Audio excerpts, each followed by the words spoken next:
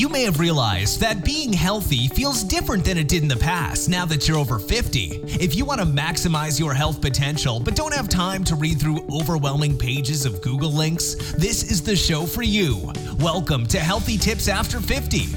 We love doing the research, finding solutions, talking to health experts, and learning what works and what doesn't. Now, your host. She spent the last 25 years dedicated to feeling her best and is here to share her best findings with you, Susan Rosen. Hello, everyone. This is your host, Susan Rosen. And today's podcast, kind of a shorter one, but it's about listening. Not only listening with your ears, it's about listening with your mind, with your heart, and most importantly, with your attention. Listening can be an important part of having a relationship and or just a conversation with another person. If you're trying to pay close attention to someone else, then there are a few things that you can try and remember to do, because it really will make a big difference to both the person you're listening to and to yourself. First off, you need to relax and stop your own mind from thinking about what you're doing or where you are or who it is you're talking to. Just concentrate on them.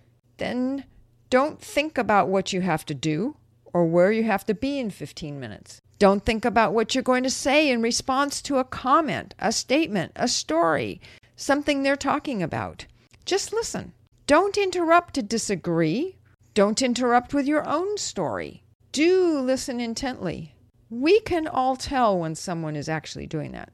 Do try to get their world or understand what they're trying to say, what they're trying to tell you about. Do stay calm and supportive in your demeanor and keep the focus on them. If you're on the phone, let them know you're listening by making a kind of supportive sounds, like an or an aha or oh. Don't interrupt. Just kind of keep it in the background so they know that you are still there and you are still listening. If this is in person, you can move your head up and down or to the side to show you're hearing what they're saying. Kind of like a yes, I understand. Doesn't mean you have to agree. Just yes, I hear you. If you have a question or a comment or want to share a similar experience you've had, wait for a pause and then ask them if it's okay to share it with them. Don't just go off with your own story and take all of the attention off of them. Do reflect back to them some of their own words and thoughts to show that you are indeed listening to what they're talking about. Spending time, especially in person, just listening can be one of the most transformational experiences that any of us can have. I once did a talk to a group of professionals. They were of all different ages and men and women. And the meeting actually was on Zoom. We put groups of 2 people each into separate breakout rooms for an exercise on listening. And the exercise I asked them to do was to have one person talk and one person silently listen for 5 minutes. Then they switched roles and did it again, but just opposite, for another 5 minutes. When we brought everybody back into the group, we asked for their comments, how they felt during it. What was it like to be the person talking? What was it like to be the person listening? Everyone was totally blown away. They had never been listened to like that before. And the connection they felt because of it was really amazing as well. I'm telling you this as an illustration of the impact that listening with nothing on your mind can help you in dealing with other people. Those other people could be family members. They could be people you work with. But it really applies to all of your relationships with other people. And it's not just that the other people will feel more heard.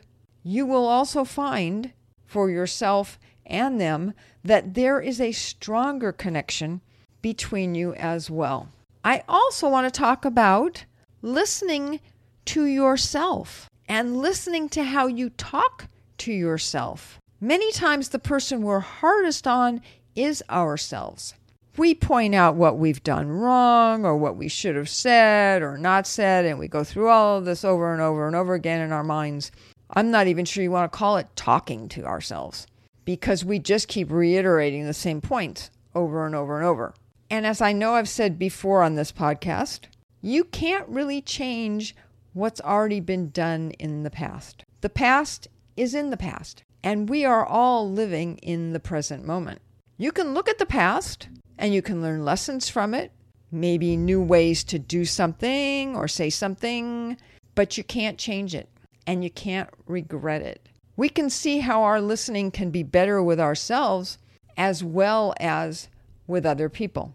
You can also take a breath or wait 5 to 10 seconds before you say something or do something that can be negative or hurtful in your conversations with other people or your conversations with yourself. It's not that difficult. It just takes the same kind of attention that we have just been talking about.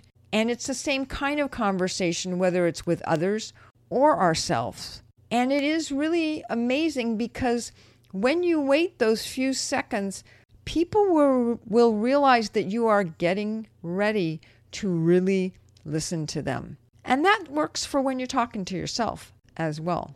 Listening to ourselves and others is a habit. Improving our listening is not difficult. It takes some intention and some attention in the present moment, that moment that we actually have some control over. If we pay attention, then we can improve our relationships and we can make others feel heard, and maybe they will return the favor by listening better to us as well. And as one of my mentors likes to say, you can never overestimate how impactful it can be for people to have someone actually listen to them without anything else on their mind. Try it and you'll be amazed at how good it feels. So that's this week's podcast. I will be back next week. I have an interview that I recorded with Dr. Dave Shirazi, and I will be posting that next week.